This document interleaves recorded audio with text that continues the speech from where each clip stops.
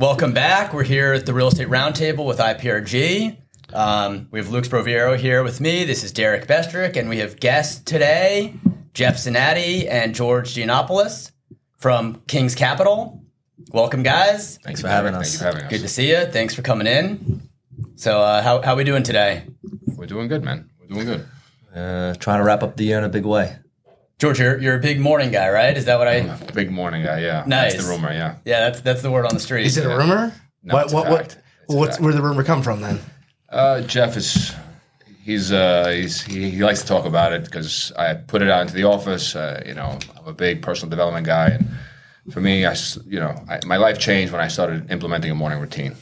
Just starting my day off right, getting my head on straight, waking up earlier, reading, meditating, getting my workout out of the way, just get the blood flowing, get the mind flowing, and just once I started implementing that about 4 years ago, it just felt like my life changed for the better, my work life changed for the better, and since then it's just been, one foot in front of the other, just only good things. So we're here. It's the morning. So you got in the right place before coming in this morning. Up at 6, meditated, read, hit the Amazing. gym. Yeah. So How how long long did get you up? What's that? Didn't eat anything yet? No, I do intermittent fasting. I'll eat All around right. 2 o'clock. When do you so, start eating? Because there's people in the sauce that do that. Like Donald doesn't eat until 4. That's what he's doing? That's He doesn't eat until That's a 4. little aggressive. Yeah. Yeah, that's aggressive. Some people go 18 hours. I do 16 to 17 on average. I try to push for 17, but after a while, I just got to eat something. Just to So today, when will you eat? probably around 1:30, 2 o'clock. You have coffee this morning? No, So you don't do coffee? no coffee. Jeff, you do coffee? No, I'm not a coffee guy. I'm always wired. You you are. I'm just wired all the time. Natural. Yeah. Cool. All right. Well, glad to have you guys in. We walked around the office. We talked about some deals before we started recording. But yeah, I just want to talk about real estate. Conversation can go anywhere. Just talk about what we're seeing in the market. I think it's an interesting time of year. It's December of 2023. We're wrapping up the year. So kind of a nice time to reflect on what we saw in the past year, what the goals are for next year, what we're trying to accomplish. But I don't know. We can go anywhere with this. I mean, just before we started recording, Jeff, you mentioned that something interesting you've been seeing in the market lately is you're seeing a lot of joint ventures or workouts on transactions where I guess they need to bring in new capital. So you're starting to see more of those types of opportunities. So I think in the past year or two, there's obviously been challenges. You guys have been very active here, so you guys see a lot of the challenges, either owners that bought in the past few years, whether it be free market, vacant buildings that they couldn't properly execute their business plan, or rent stabilized buildings. People have situations on a yearly basis where they have to sell regardless of market conditions. So I think that the past year there was a lot of cracks with either people who overpaid, rates, maybe expectations in terms of construction, in terms of their business plan.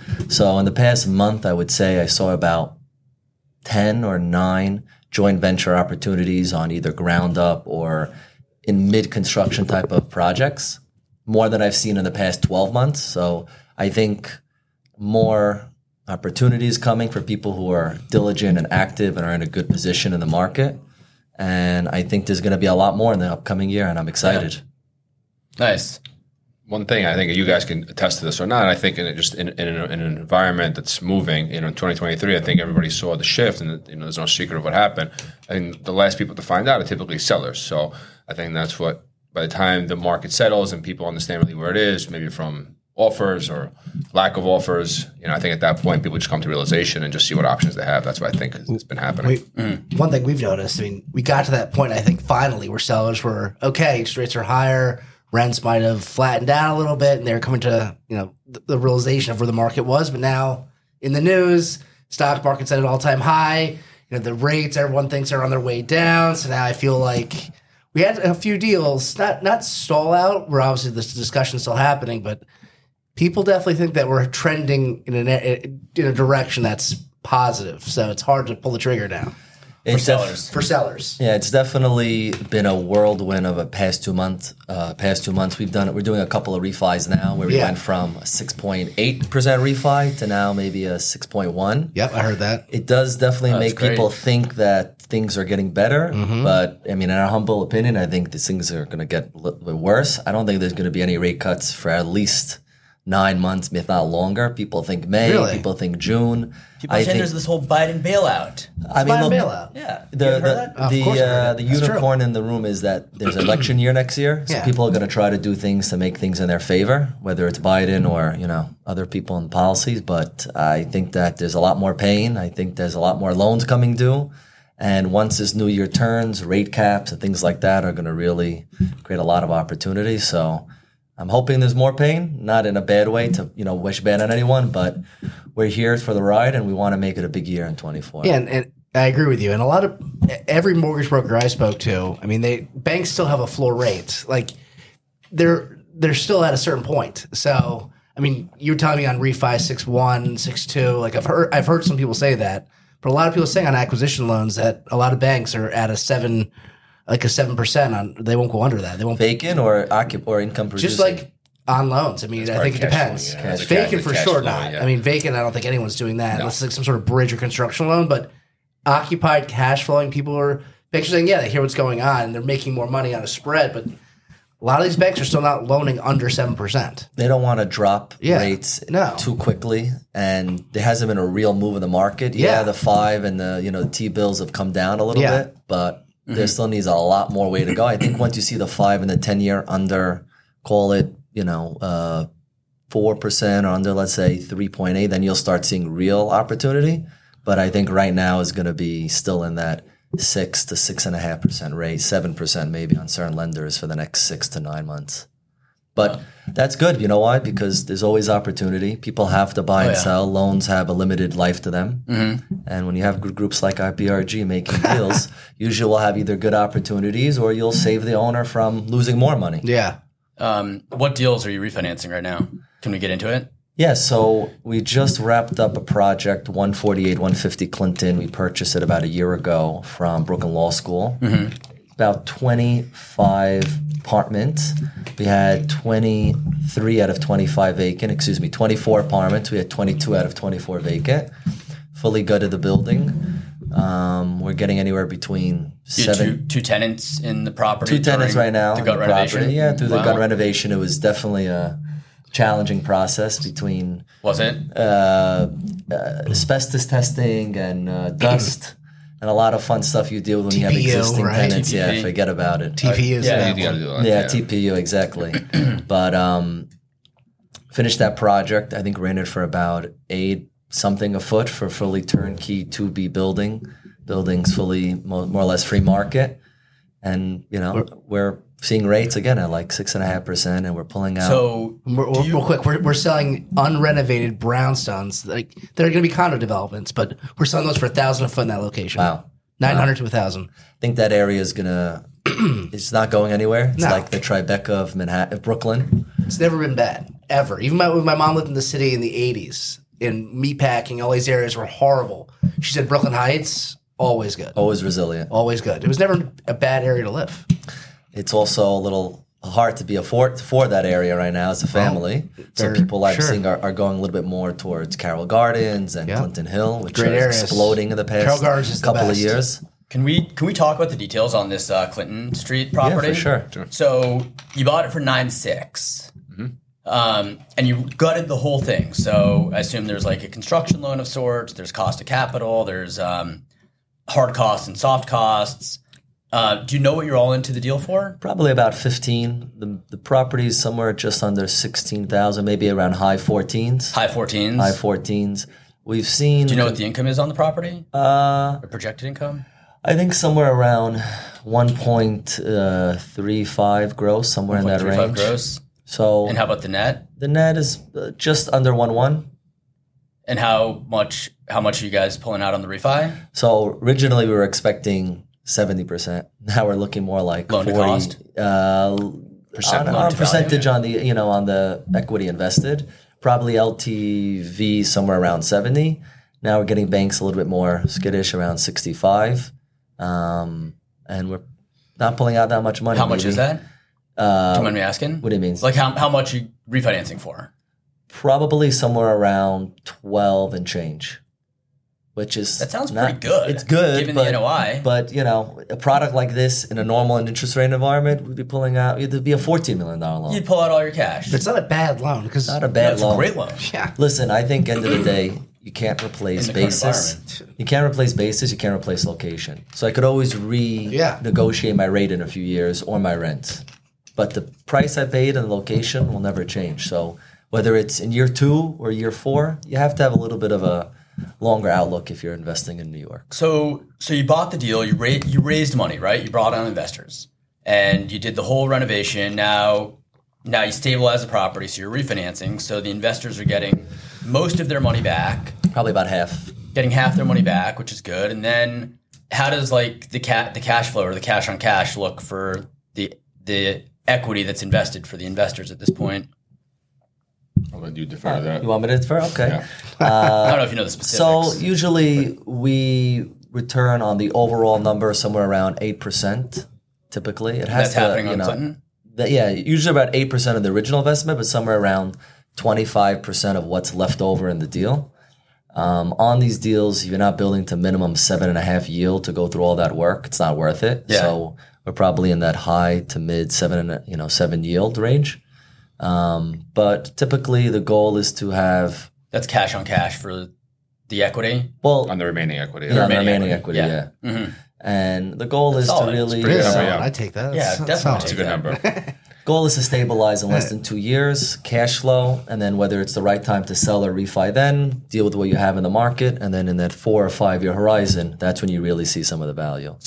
So how much equity is left in the deal? It's gonna be like $2.5 million. About that. About that, yeah. About that. And how much, like based on the value of the property, how much equity do you think there is Well, I think based on the market? at you guys can tell me, but let's say at a 5.5 cap, which I know is a little challenging today, but hopefully in the Hopefully we come back there soon. get to there in a very short order, somewhere in the 19 and change range.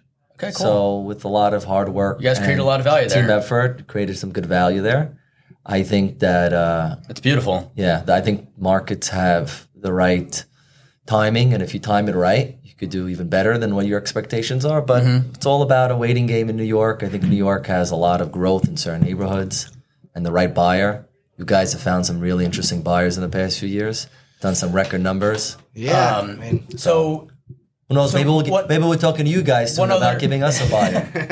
one other thing I just want to hit on real quick, because you and I spoke, maybe it was about Clinton even before you guys bought it, Jeff, or maybe it was other deals, but you mentioned that you're really trying to like add value for the investors. And one way you mentioned doing that is cost segregation and tax benefits. And I think you mentioned you're looking for real estate professionals as investors in the investments. So did you guys do that on Clinton? Is that the plan? How does that play into the overall picture of the deal?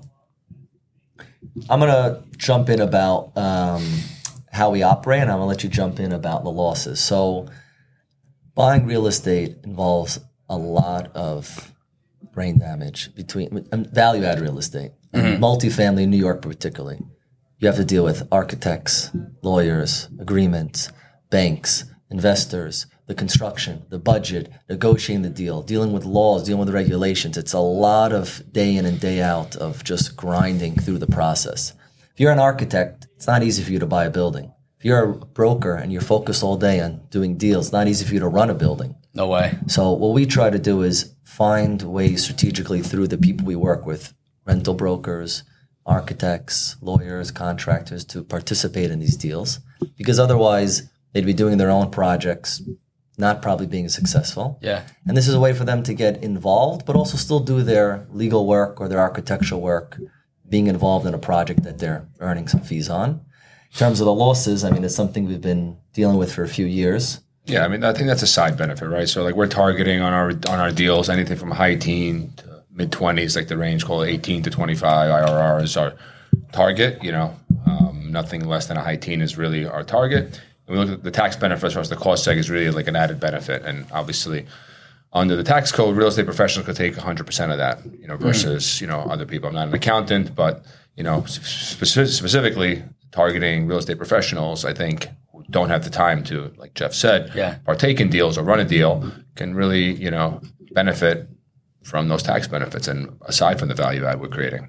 Trump did good for us when he was in office. Yeah. And, the goal is to hopefully put a couple of dollars in a project, refinance a good portion out, take some good deductions, take that same funds, put it towards another project, take more losses, and continually having the same dollar roll over and over to the next project. We agree. It sounds great. It sounds like a really successful deal. Are you cost taking most of your deals at this point? Every deal you can. Every deal you can. So if a building is vacant, Yeah. there's no fixtures, typically no. So the more construction, the better, no?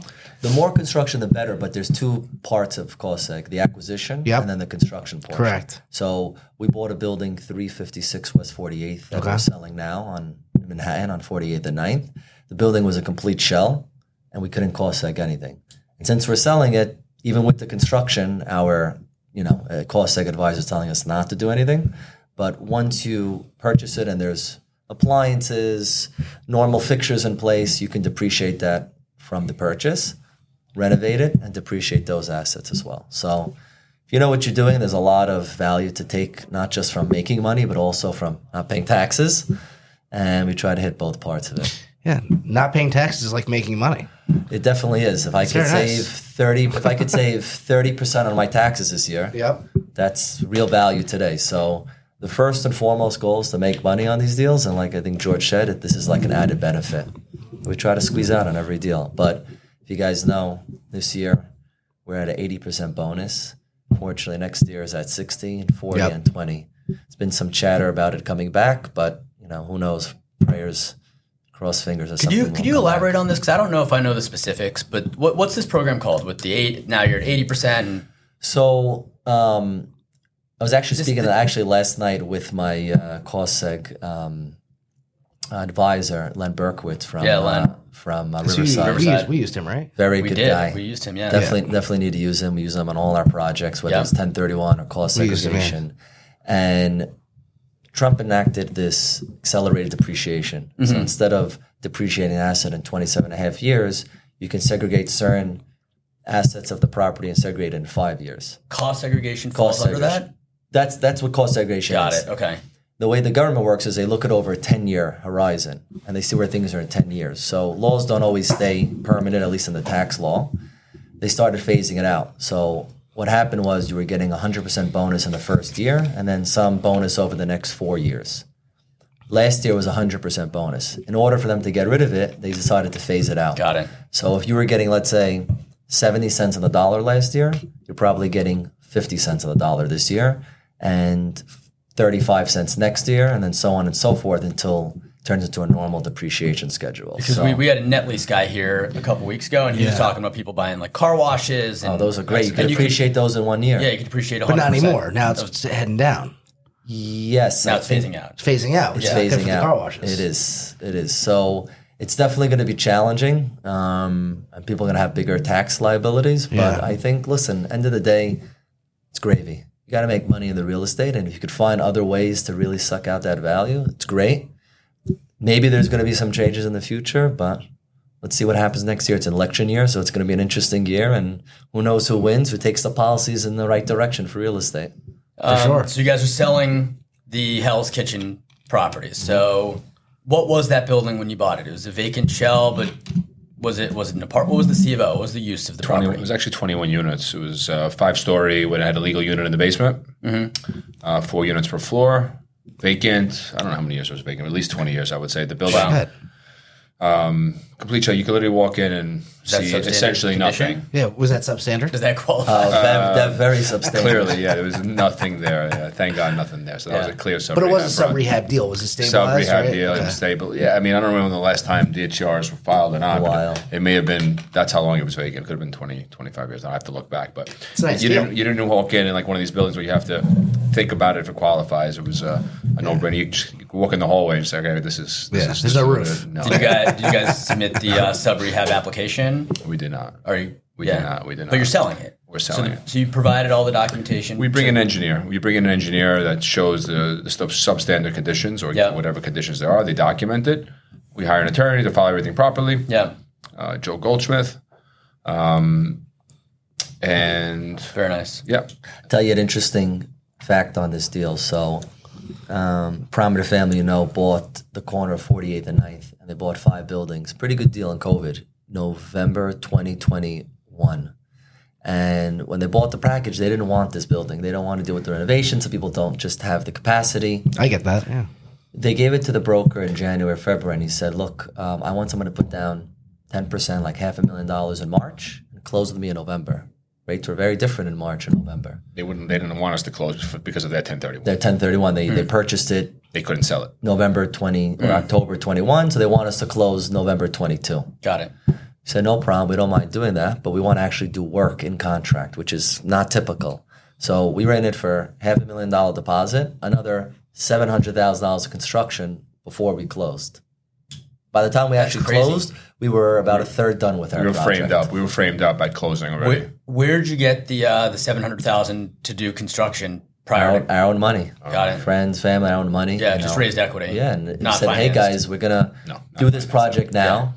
We don't have to pay some of the carrying costs or financing costs. So I assume you ran title, obviously. Yeah, we ran title. And we're also dealing with a very prominent owner. It's not like we would do this with anyone. Recorded the contract to sale? It was recorded in the contract. There was a lot of representations. We had to give them reps insurance-wise. What would have happened if they couldn't close for whatever reason? You guys put all that money into the...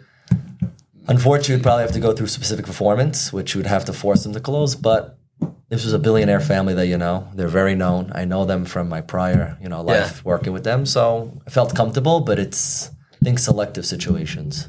Yeah, I mean, listen, if you record the contract, you ran title. Deal-makers. You trust them. Deal-maker. Yeah. So you're sitting there with $500,000 tied up for 6 months. It's like, you got to make it up somehow. Mm-hmm. So we just, fast forward the deal. We got it done, and we were leasing in the summer. And we were maybe 8 months after closing. We were done with the building. It's the way to do it. Listen, it's not easy running these construction jobs, but if I don't have to pay the bank and I could pay the owner, I'd rather give the owner a little bit more than pay the bank 9% today because that's where rates are today. So everyone has like construction stories and stuff like that, but what is your experience with doing all this construction? Like, do you guys have like a project manager? I mean, I feel like obviously Derek and I have done a handful of these as well. Try to go to these sites once a week, once a day, whatever it is. But things, obviously, it's not our business, right? Like, I'm not a contractor, and I'm assuming you guys don't really know the construction business that well. Maybe you do, but do you have someone that like looks into this stuff for you? So we have 4 partners. Okay. Our third partner that I'm referencing is my brother Thomas, who oversees construction.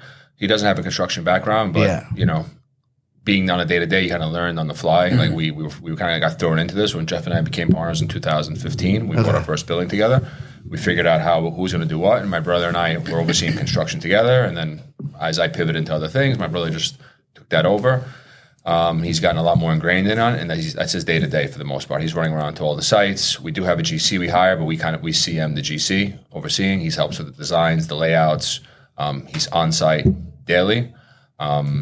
We started recently working the last 2 years with an interior designer we weren't doing previously, so that makes our life a lot easier, to be honest with you. That's a big recommendation of mine. If you're doing a high-end project. What does this interior designer do? It helps with layouts, finishes. We were running around at the time, just guys grinding. We were running around from Lowe's to tile guys to this, buying things online to put the pieces together to a deal to make you look beautiful at the same time, cost efficient, and we were doing that hands-on. Now the designer kind of lays that out for you, so it saves a lot of time, and it comes out much better than we would have done it. Yeah. It saves you a lot of time at the same time. Definitely using interior designer helps, and I think that if you have someone running a department, they own that division. So his brother really owns that division when it comes to the construction, the timeline. I'm dealing with a lot of the financing, the agreements, the closings. He's owning that department, and he's really bringing that to be as successful as it can for either that project, that timeline, exceeding it. Really, I think it's about department talent, putting departments and having people run those departments. One thing, a couple things I could add to what you're saying, what we've learned, I mean, there's a couple things where I guess hiccups occur that you've learned only by doing this is that, any occupied building is always going to have some interruptions. You're going to have tenants at the end of the day, anybody's remaining, they don't love construction. They don't love noise. They don't want their lives interrupted. So chances of them giving you some hard time along the way is pretty relevant. Mm-hmm. The other thing that's popped up with us, any Alt 1 we've done is, timeline has been, a little bit more than we expected due to the city. And, anything I think comes with the city tends to... Unknown. it's an unknown, but also when you add, we're good at what we control, and getting DOB and getting them to sign off on certain things that they're supposed to do at a timely fashion sometimes doesn't work. So alt ones typically take a lot more than I would like. That's what alt ones have you done? So we did 48th Street. Okay, 48 was an alt was an alt one. one, huh? Mulberry was an alt one. Why was 48th Street an alt one? Was it Egress? Egress, we duplexed. I think it was egress and duplex. Yeah, so that 21st unit, we duplexed it from the first floor. Yeah, legally. Nice. And then Mulberry had a rear carriage house. So the way the building was previously, it had 2 doors, one that led to the front building, and then a side door which led to the rear courtyard. We opened it up one, so we had to do an alt one for egress to show that it was one point of access for both buildings. And just the downtime with the city just took much longer. So that was the main issue with the alt one, is just the downtime and waiting for inspections. Downtime, yeah. I mean, the work, everything went fine. Yeah. And just with DOB, unfortunately, you never know. Depending on how they wake up, they may or may not give you a hard time. That's just what it is. The crazy thing is, there's 2 ways of filing plans with DOB. Self-certification, where the architect takes on his own certification, doesn't go through a plan exam with DOB. And then when you're done with the work, DOB comes and then they'll either approve or stamp or give you some objections. The other way, which is more extraneous, which is what we do, is plan exam, which you actually go to DOB, you show them what you're doing, they give you comments, and before you start your work, they give you their approvals or their denials where you have to adjust. We actually went through a whole plan exam, we got everything approved, ready for sign-off, and then the DOB says, wait a minute, how are we approving this? Let's change it. Which property? Mulberry. So we went through everything that DOB said. We said, you guys stamped it. Yep. We went through that. This is what you told us to do.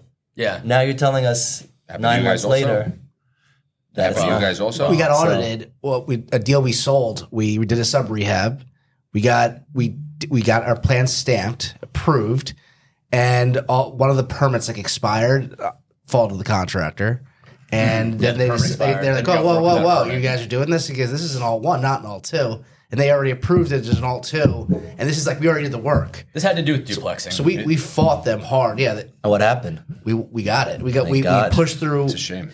No, it was all right, on the old 6 families, there's a door in the front, door in the back. Yeah. Mm-hmm. So we took all the space from the common area and brought it into the units, so we only had one door. I mean, we got rid of that door. Are you saying with the upstairs apartments? Yeah, well, that's what we got through. So yeah, Luke the duplex we did not get through. The second and third floor apartments. Yeah. When we bought the building, there's a wraparound hallway where there's 2 doors to the apartment, the front door and the back door, but we consolidated the hallway to make it anytime you move a door, it's an alt one. Yeah. Though. Boom. Exactly. But they approved this as an alt two. We did the entire job, and then they came back. So we fought with the commissioner. We went down there. I went down to DOB 5 times with my GC, and they finally approved it. So we didn't have to do an all one. This is a lot of rookie mistakes. Wow. Lucky. I mean, but they changed it. They stamped the plans and then they changed. But you can't fault you for trying. You file it. If they say yes, great. If not, right? We have that mentality to some extent, but you just never know. For us, that delay, so what Jeff left out was we had a TCO in June. We leased the entire building probably within a week, 10 apartments, waiting for CO, and this thing happened. We had to cancel all leases, and we ended up coming to market 4 months later in January. Actually, what happened was we came to market it was a disaster. a year ago around Thanksgiving. The broker cost us a ton of money. Yeah. The broker basically told us, thank you, don't call us till after the new year. No one's looking in December. So I think when you bring your units onto the market could really also determine some of the success of those rentals and what your projections are. So I think we lost about 20% on those rents. We got great rents. If you look at the building, we actually got great rents. I think a huge rents on Mulberry. Yeah, we're getting over $120, $130 a foot. But the fact is, it's still 20% less than what you had. So it's the hot girl who ran away from you. That's what that doesn't happen too often. Don't worry. He had to throw it in. He gets very upset. Yeah. Okay. When did you lease the units? Well, we leased it in January. January of 2023. So we have a bunch coming due now. We were able to get mostly 15 to 18 month leases. So on the renewals, I think we'll be able to make some of that up. You think the rents are higher now? Some of they should be. Right now, I think we touched upon this, and it's probably a good transition point. That I think we're in a softening place right now with rents in New York. We saw that from October now. Mm-hmm. When we launched Clinton. When did you launch it? August. Okay. August. Which is the best time. Yeah. And how'd it go? I think that what we saw was for units, the units that were between 6 and 8,000 went and sometimes above market. The larger units, which were 10 to 15,000, were a little harder to rent, and I think that was mainly because I think at that price point people have options. I think at that point you go to a brand new luxury building in Dumbo if you really wanted to. There's a bunch of them on the water just got built, so the challenge was just catering to that clientele because obviously I'm not in that mindset, but I think that people just who are a little more affluent, they're a little more particular. Yeah, I mean that's what people say. We talked about this before we started this, and I think it's interesting because you're not the first person to tell me this. People trying to get the $14,000, $15,000 rents in these walk-ups. People went for it, like at Greenpoint, Williamsburg, that I know you try to do it in Brooklyn Heights. People thought they were going to get them, and it's tough. I think These there's a are lot of apartment options. buildings. Like walk-ups, like I mentioned, there's a guy that I know pretty well in Greenpoint, beautiful 25-footer, condo finishes, really nice. For the garden duplex, he tried to get like $15,000. And he didn't get $15,000. Got like 11, right? Yeah, and it looked like a real apartment. Obviously, it looked like you could get it, but I think in that point, there's a lot of options. I mean, $15,000, you could do a lot. Yeah. So maybe it's not there yet. What are these units? Like what rented for 6 to 8,000? What rented for over 10? Like what's the makeup of these? 2 bedrooms, 3 bedrooms, but we have all 2s and 3s. All 2s and 3s, just different layouts. Because the building was a unique building, and we had to work around some tenancies. We actually have a bunch of duplexes. Like we probably, I don't know. 8 floor plans, 8 different layouts. Yeah. Something usually on a crazy building, like that. it's like cookie cutters, copy paste. This is all unique. We probably have 8 layouts out of the 13 apartments. that we gutted. Yeah. Which unit rented the best out of the building The and why? Well, what got the highest rent, and like what was it about that unit that got such a The high highest rent or for what we were projecting? No, just the highest rent, the highest overall rent. Like, Townhouse, the rear townhouse. That's not fair to Rear say. It's townhouse. a space, but out of projections, like, right, what did you – because obviously the bigger units are going to get the more money, right? But what out of your projection, you're like, wow, we hit it out of the park there. The Is 2 that what you're ones. going for? Yeah, Yeah, I think the 2 I wanna ones know we hit about 10% higher, 5 to 10% higher on some of the 2s. The larger unit, which rented for 12.5, we were projecting 15 originally. got it. So 1s and 2s. Yeah. The issue, people obviously love 1s. I think they rent the best for obvious reasons. You live by yourself, like you have a wife, girlfriend, whatever it is. But there's a ceiling with those, right? Like you're not the 2s, they could take off a little bit more, right? It's easy to rent, and then as the rent goes up, like it's good. But there's definitely a ceiling on the 1s. That's what I hear. I agree There with is a you. ceiling, yeah. The 2s, you could either have a family, you could have a roommate, Yeah. you could have a home office. Yeah. 1 bedroom is just there's a certain amount. I don't see people paying way more than. I mean, unless it's a very luxury building, 5,000 for a 1 bedroom, even that's high. Yeah. We're seeing that come down closer to low 4s at this And you'll point. get it, but then how's it ever going to – is it going to go to 7? I No, don't see it 2s will go going, to 7. yeah. 8, yeah. Listen, I think basis, if you buy well, if you could keep getting 5, that's a good number. So I think really just buying well and getting, triple digits on a price per foot and buying it at 600-700 a foot, the metrics work. But it's about really execution. I think that's where it starts off with. Layouts are very important. So for us, what George failed to mention on Mulberry, we are getting like $135 a foot, but the layouts are so efficient. Took a lot of hard work with the interior designer and Thomas, our partner, that I think really created a very suitable space. We have a 3-bedroom, 560 square feet. What? Exactly. With no living room. There's a living room. There is. It's not that large. Okay. It's in the kitchen. It's in the kitchen, basically. It is. But there's heated floors in the bathroom, washer, dryer, dishwasher, wine chiller. All right. Well, there's So what? Yeah. So I was going to ask you amenities, right? Like, what does the best? When I say amenities, I'll throw in like outdoor space, right? Because you see people do like the Juliet balconies, like whatever. Washer, Like, dryer. washer dryer is the biggest, And then another bathroom. so 2 bathroom, and then washer dryer is the Washer, biggest. dryer. You don't Those are think the outdoor biggest. space is the biggest? I think the outdoor light space there? is definitely big. It's the biggest bump. Biggest bump. The biggest bump, but not you can't do that on every unit, right? The washer dryer, as long as you have vacancies, you can figure that out. mean, You have the space. We talk about Carlisle, right? I mean, obviously it's out in the open. Now we could say that name probably, whatever. But they switched, right? Like they would have bought deals without washer dryers. They bought In the one units. of one of our buildings where we had washer dryers in the basements. basement. Yeah. Now, like in the last year and a half, that's a requirement. Like they have to have washer dryer in the units. I mean, that's an amenity that I think And you they- just need. They love outdoor space. People Outdoor that- space is the biggest. Yeah. So we had a building that I think, sometimes in this business, you just have to be in it to win it. Sometimes you buy a deal and you have a certain expectation. I think things just sometimes, hopefully, work out better than you expected, whether it be the rents or the construction or the sale. Yeah. We finished a project, which you were making a couple of jokes before about Bed-Stuy or Ocean Hill. I said you guys you got out of the ghetto a little bit. Well, first of all, the area is very good, by the way. We're seeing yeah. some good sales over there, but Oh. George loves to use the saying, like, we graduated high school and now we're in, I don't know if it's college or the MBA, but one of those. We weren't expecting to sell our building in Brooklyn, in Ocean Hill, Stuyvesant Heights, 64 Howard. Yeah. Outdoor space, washer, dryer, stackable in each unit. Yep. Splitter units, dishwasher. I think people have a certain expectation of what they want to pay, whether it's buying or leasing. You do a little bit nicer work, a little nicer layout, a little bit extra amenity.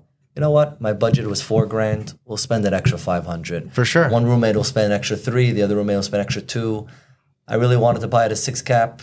We'll give you a 5.75 cap because I think these extra things that you do withstand time and they actually give you a lot of value over time. People want tenants to stay. Exactly. If it's nice, they're going to stay. Exactly. So I think putting a lot of effort in the beginning of how you design your units is really going to give you a lot of value in the long term. It's not just spending a bunch of money, renovating your units, doing well on that. Yeah, it's good. But layout, interior designer, being very methodical in how you lay out your kitchens, your bathrooms, your living space. 48th Street, 356 West 48th, we had very small space. I think it's about 450 square feet, 2 beds. Yeah. So one of the genius things our partner did, Tom, is he created the countertop to have a nice breakfast bar. Not huge, it's beautiful. but We love it's just small little things like this add up. For sure. So being methodical in how you lay out can be a big part of your success with these projects. For sure. You mentioned the Stuyvesant Heights areas. So obviously, I'm a big fan of that area. Like I know it well. I have stuff there. I like it a lot. So there's nothing bad about the area. But you were right? Like we sold you that deal on Fulton. We sold you. I know you guys bought something on Thomas S. Boyle in Saratoga, right? Rockaway, yeah, Rockaway. Somers, Rockaway, Fulton, Somers, yeah. Sumter, Palmetto. So these are Rockaway. These are J train locations, right? Like, you pick those up on Broadway, right? Is that The most AC of the AC, yeah. So and then You guys are betting on like the Broadway Junction, Ocean Hill market for which a is time. great. I like the did, bets. yeah. I still like it. I think there's still a lot of growth there. Same here. And we're not, against it. It's just, I think when you get to a certain point in your career, the same effort that you have to do for a 6-unit building is the same for a 16-unit building. It's more or less the same brain damage, just in a couple more toilets or bathrooms. And I don't know. I think just we had the opportunity to shift into Manhattan. You shifted in COVID? Did COVID make cause you guys to make that shift? Straight up. I mean, Yeah, this is a common. I mean, I can Very name common. the most common trend that we've seen during COVID was this trend. Dude, it's actually really interesting to I think can the name guys 5 that were people. buying out in Brooklyn, like Lefferts Gardens or Flatbush Yeah. or Ocean Hill, like guys like you that were buying like the Brooklyn buyers that became like, then COVID happened. And honestly, I think those markets got hit the hardest, like Did. Ocean Hill, the eastern markets. But the prime markets performed so well and then just exploded after COVID. So all these guys like you became serious Manhattan buyers and like bringing like the Brooklyn value add perspective into Manhattan with like, some fresh ideas. Yeah, exactly. I would say the trend is people that bought, like, let's say East Brooklyn, Crown Heights, Bed-Stuy, all these areas, now strictly Cobble Hill, Brooklyn Heights, and then Manhattan. Yeah. Or sometimes not even Cobble Hill, Brooklyn Heights, just Manhattan. Well, we'll take the Greenpoint if you have any of that for us. Oh, you know what? Yeah. I should have mentioned. Yeah. But how about this? What if we have a property for sale in Ocean Hill at this point, or East Bushwick? Should we even send it to you? Are you buyers for it anymore? Or are you out of that game? I can say that. I don't know if you want to answer this, but The only thing I'd say is size. I just think that, when you're at a certain point in your career like you guys, you have to find what's worth your time. We have a limited amount of time. Our biggest commodity is our time. So we have to use our time wisely. And if we're going to go and add $1 million in value to a 6-unit building or try to buy a 20-unit building in Manhattan or a much larger project, we have a limited amount of time. There's a limited amount of what we can do in a day. So I think really just the larger projects. Now, if you have a 20-unit building vacant, I'm all ears. We could talk about it today and start working on the PSA. And everything you want is value add. You wouldn't want any. Well, how are you gonna make money? Well, there's good cap rates today. You know, I know, but hey, you still got to put money out. You got to add value. You know, that's an interesting argument we have with people. Like, you could build to a 7 cap or buy a 7 cap, right? At the end it's of the true. day, yeah, but at the end of the day, we're still betting on creating that value. Well, how do you make the construction fees then? Someone's got to make the construction Someone's fees. gonna make a construction, yeah. You're just giving away fees. trust me, I'd rather go into a project with less headache and not have to wait 12 months to see that construction finish because time value of money. Yeah. I think you could get some really good rates now. I think what happened in COVID, a lot of values reset. And I think that people's expectations just went way down. And people that were active and on the pulse that I'm going to take these projects down and I'm going to take a leap of faith. And our first foray into Manhattan was 140 Mulberry, where I remember the day very vividly. It was basically July 4th, and a few things happened. First of all, this is the heart of COVID. There was no vaccine, and we put a sizable amount of money down July 2020. And in the newspaper, in the New York Post, it said, mass exodus from Manhattan, 20,000 vacant apartments. What they weren't telling you was the guys that had 8 apartments had another 4 coming up. So really there was 30,000 vacant. And I think like in anything, you take a little risk, you have a little conviction. Sometimes you have a little cojones and things work out. And I think we exceeded our expectations on that project. I think we're in it for just under 9 million and the project's netting over $1 million. So I think really taking a little bit of a risk, having good thesis and whether it's the basis, the location, your business plan, but we'd love to buy 7.5 caps or things that are not vacant. So those are definitely opportunistic now. And I think in a few years, people are going to be laughing that they bought these things at such high yields. 100%. Yeah. Prices You right now, guys I have think, done are great so deals. so low. We have a deal now that we're about to sell that I can't. I'm like blown away by it. Bring it up well- here. Maybe this is a good way for it to get a little No, I press. We haven't accepted an offer I now. can't really share too much about it, but Guys move quick. But it's not the only one. There's a bunch. Yeah, there's 2 of these Where, I like a lot cap rates are pretty high for new construction. as a function of interest rates. And I think just the intrinsic value and the cap rates that we're seeing, I can't believe it. So These are Price per foot, 421A deals, like the new 421A at I think 7 now cap is- plus. What type of price per foot? 70-30? I forget. Yeah, 70-30? 70-30s. I mean, the price per foot on there's a 21 unit or 24 unit and then a bigger building. The 24 unit, the price per foot has to be fine. Like it has to be attractive. I don't know the price per foot on the other big one. I don't recall offhand. Yeah, the yields are there. Though. But Can't it's just place like, these. I don't know. It's just like now it's got to be such a good buying opportunity. Yields have gotten so high. I think the intrinsic value is just definitely there. You just got to hope that rates come down. And if they do, there's, They will. It's not a matter of Yeah, if, right? rates go We from- believe. I don't think we'd be in this business if we didn't believe that. rates go from 6.5, or cap rates go from 6.5 to 5.5. There's a nice spread to be made there. So I think that's pretty exciting. I didn't and realize, interesting. when I was a young professional in this business, like how interest rates affect the market so much. Like, and now it's just so obvious. It's like, you try to buy when the rates are really high because they'll come down, and then if you're buying when rates are really, really low, I mean, you're probably paying a lot. Overpaying because your purchase is an instrument of what the lending environment is. But there's And like a lot of moving factors. Like they have like a lot of risks. I feel like in the market. Just Where? Just like in general. I think interest rates For and like sure. what's the real value of a property. I think that's a big risk for investors and the rental market as well. Like what are the real rents? Is it top of the market rents? Is it a pullback? So I think And what are the laws going to be? Are they going to come out with these, make up all these new Good rules? cost. it's not getting easier, gentlemen. It's not think- getting easier. in But New can it York. get harder? I mean, can it get could harder? be I harder. don't want to say that because You know what? Differences, No, it could be. small differences in rents and interest rates turn into big swings in value.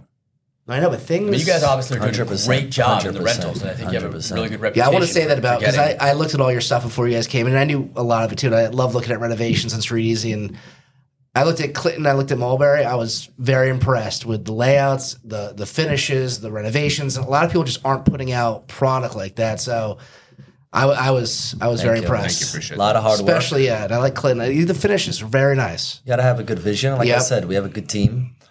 I'm going to be honest, no credit to me. A lot Yeah. of it is my partner, Thomas, who really had a lot of vision and design to it. Yeah. When it comes to instrumenting the construction, the business plan, the financing, we all have our roles. And I think that's how you're going to succeed is having a good team behind you, having people that are going to show up every day, be committed, and be able to exceed in what they're looking to do in that department. So I think you guys built a great company here. I think you guys have a lot of different divisions. You have a lot of people that focus on different markets. Yeah, we do. You guys used to be the dominating broker in Brooklyn. Now you guys are not only Brooklyn, but also doing a lot in Manhattan, sitting in your beautiful office at Queens, 45 Broadway. Bronx, you Jersey. Guys, Jersey. I mean, you guys are... We have retail leasing.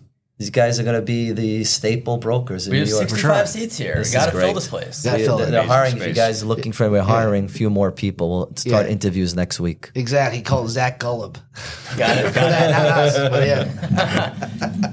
Got to fit the core values of the company, though. 100%. I love your core values. I love that. That's great. Yeah. You guys bought a deal in Houston too, though, right? Oh, yeah. True. So what's that all about? I don't know anything about these deals. You know Texas a little bit.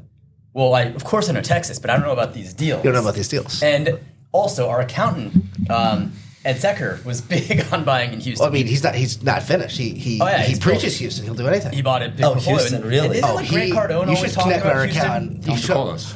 Oh, Ed Secker. I mean, he's built a big hilarious. He's portfolio down hilarious. there. Yeah. He owns hundreds of units. He knows what he's doing. By himself?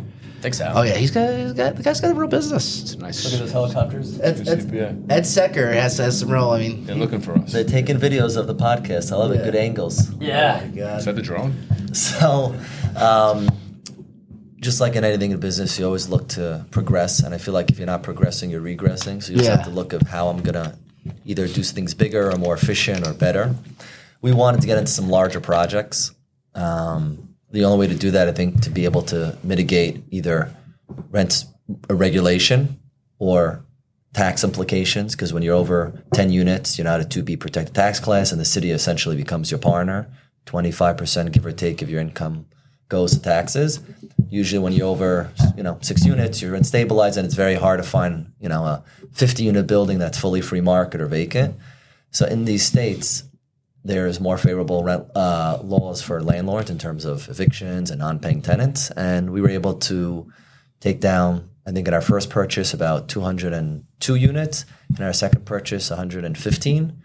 And the thought process is it's easier to add $20 or $50 in value to 200 apartments, which can equate to $400,000 in income, give or take, versus trying to break our head on 10-unit building where you're adding, $400,000. That's like the Cardone thing. I mean, I obviously I think he's very smart, but yeah, he's like, listen, you buy a 400, 500 unit building. All I do is I put washer dryers in all of them, and I increase the rent $40, but 40 times 400, you're talking. So the only issue in that market, a few issues, but one of the issues is people take floating debt. Yeah. And this end of this year, there's a thing called rate caps, which you don't see them in New York. No, you don't see that in New York. So what it is basically, it's a insurance you buy when you close your project. And when we were closing our deal, there was a $250,000 rate cap, and I was like, "What are you spending?" How much was the rate cap? Like, what were the details of that? So I think our rate was 4.7, and it capped us at 5.8. And now our floating rate and a floating rate. But now it cost how much? $250 upfront day one. Did you do it? We did it. Did it.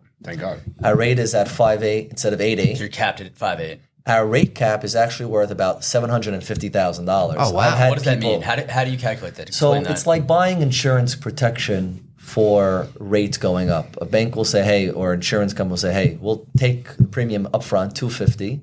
Maybe your rates will go up in 6 months, 12 months, 20 months, but we have that $250 today as cash liquid to do what we want with it. When it does go up, we'll compensate or we'll make up that difference of anything over that limit of the rate cap. So we went from 4.7 or 4.8 to 5.8 instead of 8.8. The banks or that insurance company is paying it every month. We sell the project. Damn. Love it. That insurance still has another year left on it. It's worth $700,000 given where the rates have went. So I know people that sold projects and they made maybe 60% on their return on the project, and they made 300% return on their rate cap. How big was the loan? Our loan? Yeah, when you bought it was it, about when you took on a the rate cap. $17 million loan. Got it. So $17 million, $250 is not a huge It's number. not huge, but when you're spending $250 day one and you're not expecting that, So it's Can you guys elaborate on like that conversation? Like back then when rates, I don't think there's any like clear indication that rates are going to shoot up so much. There's never an indication of how high. And to spend $250,000 on an insurance policy. So we didn't know what it was getting into it. Like we hadn't done one of these before, Yeah. and then the bank actually mandated it. It was part of their requirement to close the loan. So they enforced it to some extent, and we were like, do we have to pay that? Well, you look at the dollars, right? Like, at the end of the day, it ended up being a no-brainer. It was the best decision we made. Wow. And what's happening is... So it was equity you guys had to come up with, the 250. Yeah, well, it was part of the closing. It was part of the equity stack. But what's happening now is, the Grant Cardones or the other operators of the world, and I'll tell you a funny story in a minute about them, their loans or rate caps are coming due. And even though they made it this value, the shift in interest rates shifted so much that maybe they were at a 4 cap and they're expecting to sell at a 5.5 cap. Well, now the market's a 6.25 cap. Yep. How do they make sense of this? I have no idea. So, I don't know how Grant Cardone makes money. I think after December 31st, there's going to be a lot more pain out of New York, unfortunately. But it's going to be interesting. Well, what about, there's one big thing you didn't mention. You said there's two. Oh, there's two. So I think it's floating rate, and it's rate caps. I think some people have floating rates where they don't anticipate it. Some groups say, I'm not taking a rate cap. If I end up getting hit, I'll pay it out of pocket. Well, isn't the rate cap like $1 million on some of these loans? Now, because of the way rates are. On smaller loans. They went to some really and they're like, $1 million, I'd rather pay this money over time. Well, if they have to be held to hold it longer and they can't refinance, they could be paying well over $1 million. So, what I've heard a lot about, and you see it a little bit in New York now, and obviously when you buy out of New York, it's about yield, right? So anything to put a hole in your yield is not good, but insurance. Like, isn't insurance like insane for these big complexes out and they went up so much, and that right? You're touching a sore subject. Well, you said two. I thought you were going to mention insurance. No, well, insurance is definitely, actually, you know what? Insurance president takes over everything. Yeah. We went from 1,000 when we closed. Actually, a little $950 a unit we were paying to $2,350 on the renewal with no claims. Now, just to put that into with math, no claims. With no claims. Primarily because of wind, because it's south, hurricane zone. That was the whole thing, and the banks had their requirements, and it was just honestly excessive. It was really excessive for no reason whatsoever. Yep. But you don't have a choice. And the thing with Texas is you only have 2 carriers that insure down there technically. Wow. So you're limited to who you can go to. We were able to get it down through, we were able to reassess some of the renovations we did and whatnot, and we were bringing it down to now like 1,500. So much better than what we were, a little bit higher than what we were on the initial, but I think come January 1st, we'll be in a much better place. Let's do the math. 1,000, 1,300, difference, 2,300, 1,000, 1,300, 200 units. Yeah, $230,000 on your NOI. Which is a killer. $260,000 on your NOI. We could be talking about $4 million in value, at least. There's people I talked to, I think it was like Atlanta, and they basically lost like all their equity because insurance went up a certain amount per unit. It's a 400-unit complex. Wow. And that's that. Like, think about Florida. Like, Florida, I heard you can't even get insurance, or it's hard. It's like on the water. It's impossible, and you're paying through the nose for it, and it's crazy. So I think Florida is going to have its own challenges definitely between property insurance. But I think what makes good brokers and good active people in this industry is finding where there's opportunity. Like you guys said, you guys create opportunity. That's what RPRG is about.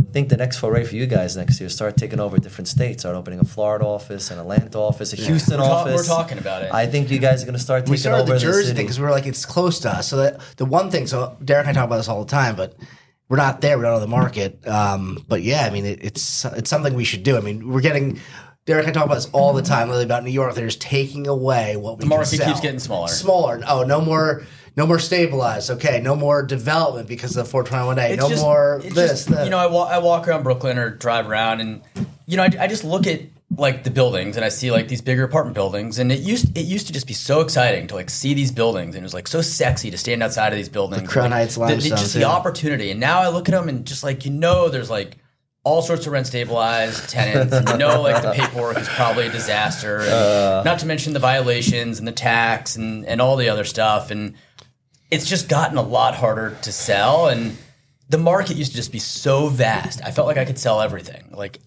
all over. And now it's like you just have to like walk through raindrops to like find where you should be spending your time and effort. And I just wonder if I don't know. I wonder if it's a little less regulated, a little easier in some other markets where 100%. You don't have all 100%. Yeah. You're doing larger deals. You're doing 30 for working on a transaction out in Dallas. It's $55 million.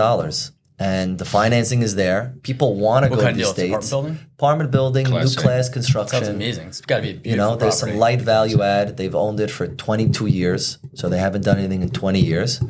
maybe we'll add a washer dryer, update the appliances, but I think, maybe following the money is a good chance. So how do you guys find that deal? Why do you decide that Houston or Dallas are places that you'd want to invest? Why are you guys in the mix on that kind of stuff?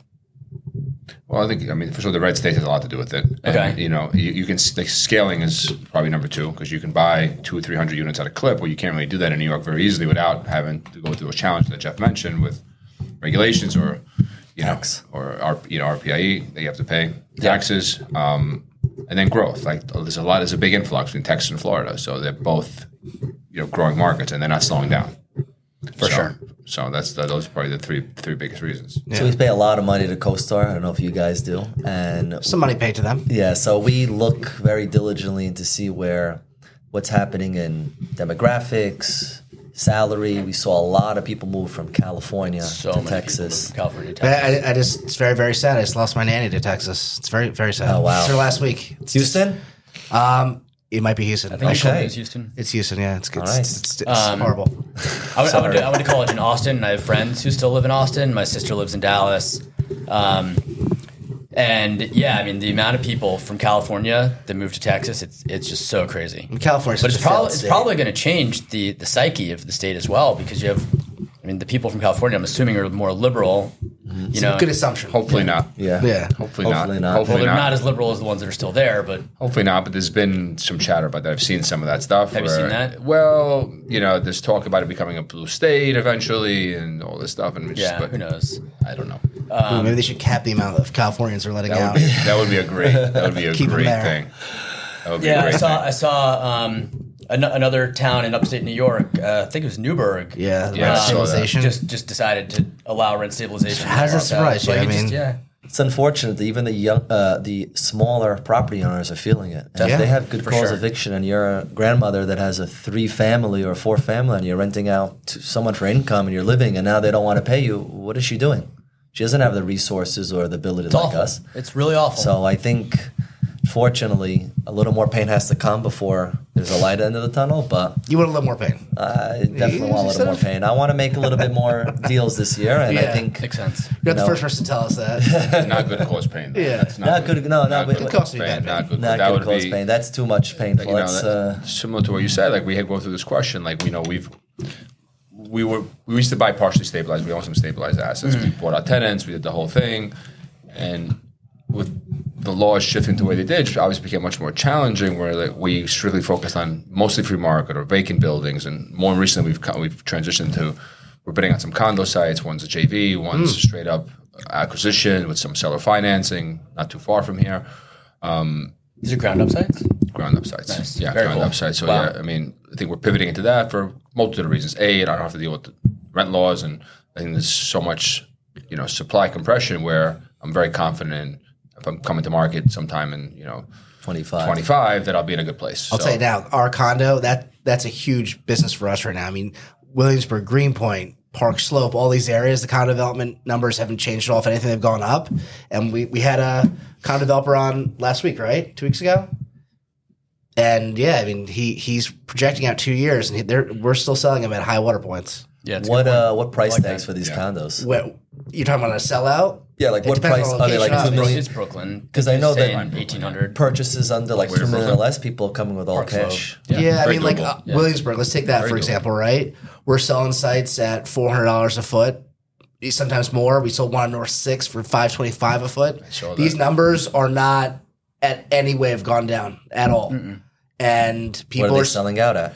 I would assume if you're buying 400 or 500, your sellouts are $1,300, $1,400 a foot. That's Minimum. That's light. Minimum. Yeah, right? Yeah, I Right. think you got to be in Higher. You got to be You in think higher. so? You got to be in higher. Yeah, we're looking at something. Dude, the rule of thumb is 3 times the price of It's the a good land. rule of thumb. So Yeah. 500, that means 1,500 or whatever. Well, 500, that's definitely 15, 16, 17 because that's North 6 and Driggs. Yeah, so I would that's think that. that's extremely prime. Yeah. 525 is a big number for I wouldn't be Williamsburg. surprised if they get higher. Honestly, I'm Yeah. seeing some stuffs in Greenpoint that's in the 1,700 a foot range. So block sensitive too.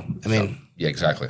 I think if you're under really 2, but call it 2.5, people coming with all cash, and that's Yep. where you're seeing a lot of buyers because still the financing market is still 6.5%. really tough. We're targeting anything from 5 to 20,000. Nothing bigger than that right now. I think that's a good niche for us. Yeah. We're ready for the next condo site, guys. Yeah. How all right, good. often are you guys going to Texas? Somebody from our team is usually out around once a month. Once a month, okay. It's not bad. Yeah. So one of the reasons why we also bought in Texas was we have a local partner there. And I think if you're going to do anything Got it. out of state, make sure you have boots on the ground, How'd a local you partner. find that local partner? Interviews. Wow. We interviewed various property management companies, and our goal was to try to find one that, besides having experience, was willing to come into the deal. So they came in on the equity side and the GP side, and they have experience. So they came in on the deal. Smart. So obviously our interests are aligned here. Very smart. Yeah. That's the way to do it. They have to have. Skin in the game. Going back to what that our good client Bernie back in the day. I mean, that's what he said. He ran such a good shop, and he said the biggest thing: have your manager, whoever's People have to dealing be with everything, incentivized. give them equity in the deal. He just gave him equity in the deal, and he knew he's like he's not going to mess anything up if he has his money, his net worth in these 100%, deals. 100%. And when they don't have their net worth or their money in the deals, that's when they just don't care. You're not aligned. Same thing I was telling you about with Clinton. We have architect, Yep. contractor, lawyer. They're in the deal. Everyone is in the deal because I love that. The it's contractor in very the deal. hard for them to find a project. But if they're doing the same construction work on a project and it's not changing, but they're able to keep a little sweat equity or get involved a little bit on a Love that. equitable interest, they're making money. They're doing the same work. They're making their own fees. Yep. And if they getting like the the right operator, price. the right price, and they like the operator, hopefully they'll do a little bit cheaper, a little Yep. bit faster, and put a little more attention because they have something to gain or lose in Yeah. that project. I love That's the that. way you got to do things. I All think- right. Yeah. Is there anything else? What do you think? I love that point. That's a good Yeah. point. No, I don't have a whole lot more. I think this was really good. I mean, I think it's really incredible how you guys started. You know, we were obviously selling these small buildings in East Brooklyn. Then for you guys to become like such serious like Manhattan buyers, you could say it's the NBA. I think it's fair. Manhattan's And the then- NBA. And then to be doing $20 to $50 million deals in Texas and like be buying like these Class A complexes, it's really awesome to see. And look, it seems like you guys have really built a very nice business. Yeah. So it's really great to see. Thank you. you. Appreciate it. Yeah. Thank you. I you think it guys took a are lot part of of that. years. Yeah, you guys are definitely part of that. It took a lot of years to get there. And just to tell you a funny story on a deal we did with IPRG. So 2104 Fulton, we bought it, and we learned a lot from that deal. It was a frame building. And I remember, I don't know if it was you or maybe Steve. And Steve was running point on Steve. that. Yeah. And he calls me up and he goes, so we were marketing as 4 apartments in a store. We found out it's 5 apartment in a store. You guys got a great deal. I'm very excited. We got a great deal. Okay, we got 5 apartments in a store. We already knew that because whatever. Yeah. Steve didn't know. Close on the We checked the close OEC. on the project. Let alone the owner, old lady, very sweet lady. She had a huge fire in the building, and instead of fixing the fire, she just put Covered it with sheetrock. covered everything. Like the charred wood just Oh, covered it was That's what it completely was. charged. We did not know that. I'll speak. I did not know that. And as tenants started leaving, she goes, yeah, I'm having an issue with my cabinet. I put a plate and it keeps sliding down. And I said, what's going on? We found out the building was leaning in and collapsing. Oh my God. So you always have to expect for the worst. Wow. After that deal, we learned a lot from buying frame buildings. Always have a contingency. In that particular project, we had an additional $250,000 in structural work. Damn. But we were able to pivot by making the 2s 3 bedrooms. Again, another kudos to Thomas, our partner. Could But you have found out about the fire in public record, like violations or title? Even if you can find it, no, it doesn't come up on title. But even if it was there, nothing came up. Yeah. Even if it does, you would assume it'd be repaired. It's literally you walked in, you didn't see it. It was literally covered up with sheetrock, and it wasn't until we vacated the building where you ripped doing everything work. down. Once you start doing insane. work, And things then you start saw charred popping up. beams. Charred. The whole building You was guys had to like, spend $250 on structural. yeah, plus downtime, plus this. We were in the deal for much more. It was funny at Yeah. the time. It was probably our most hated project at the time, but now it's actually one of our best assets. You Cash guys flow. got a We good, got great rents. refi there. I We remember got- the refi. I was we got a like, good wow, serious refi. Yeah, we bought it for 1.2, and I think we refied 2.2 on that. So All right. yeah, so we made up for it. No, but it ends up being now we got great cash flow there, and You should tell Steve about that fire. I don't think he knows that. That's crazy. we may have. We thought about, do we sue this lady? She knew, and we felt deceived. Honestly, we felt You deceived. should bust his balls a little bit on the way out of here. We should. But no, it's always good busting Steve's chops. Yeah, he doesn't like it. But we have good debt there. So when that does come due, we know who to call. Yeah, good.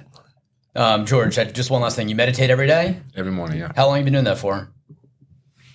about 3-4 years. How'd you get into that?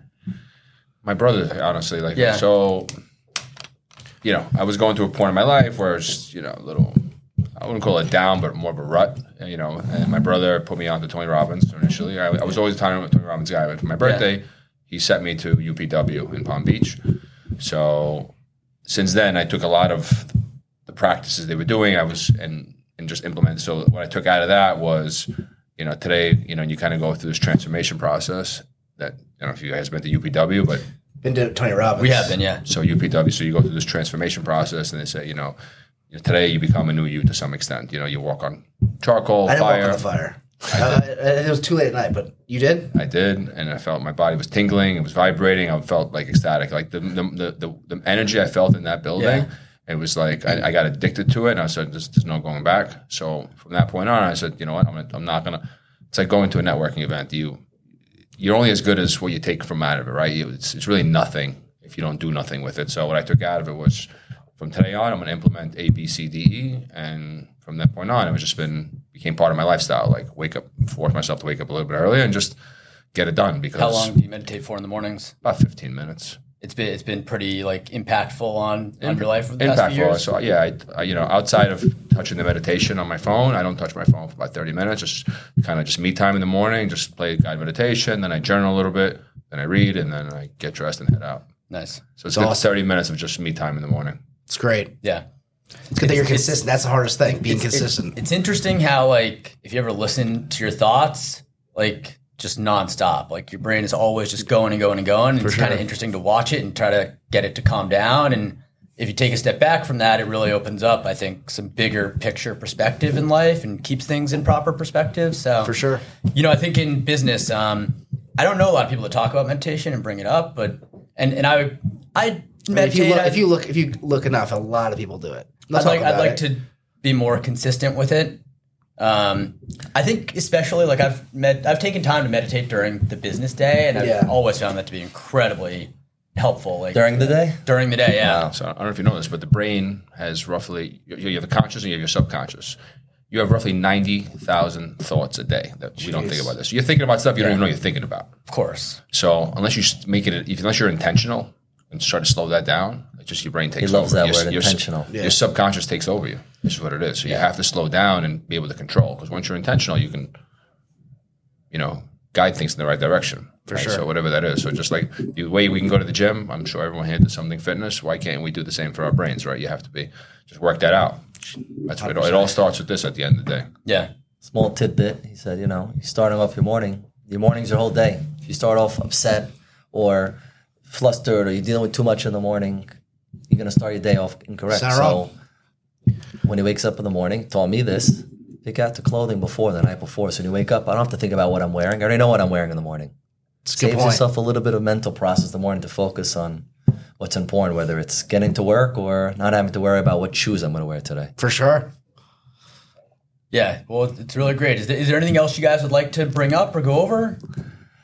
I think this year is going to be an interesting year. I think anyone in the industry has to be diligent and focused in terms of finding the opportunity. And I think if you're dealing with good people, whether it be brokers or just good buyers, I think that's what's going to create success. And hopefully we could be on your radar next year.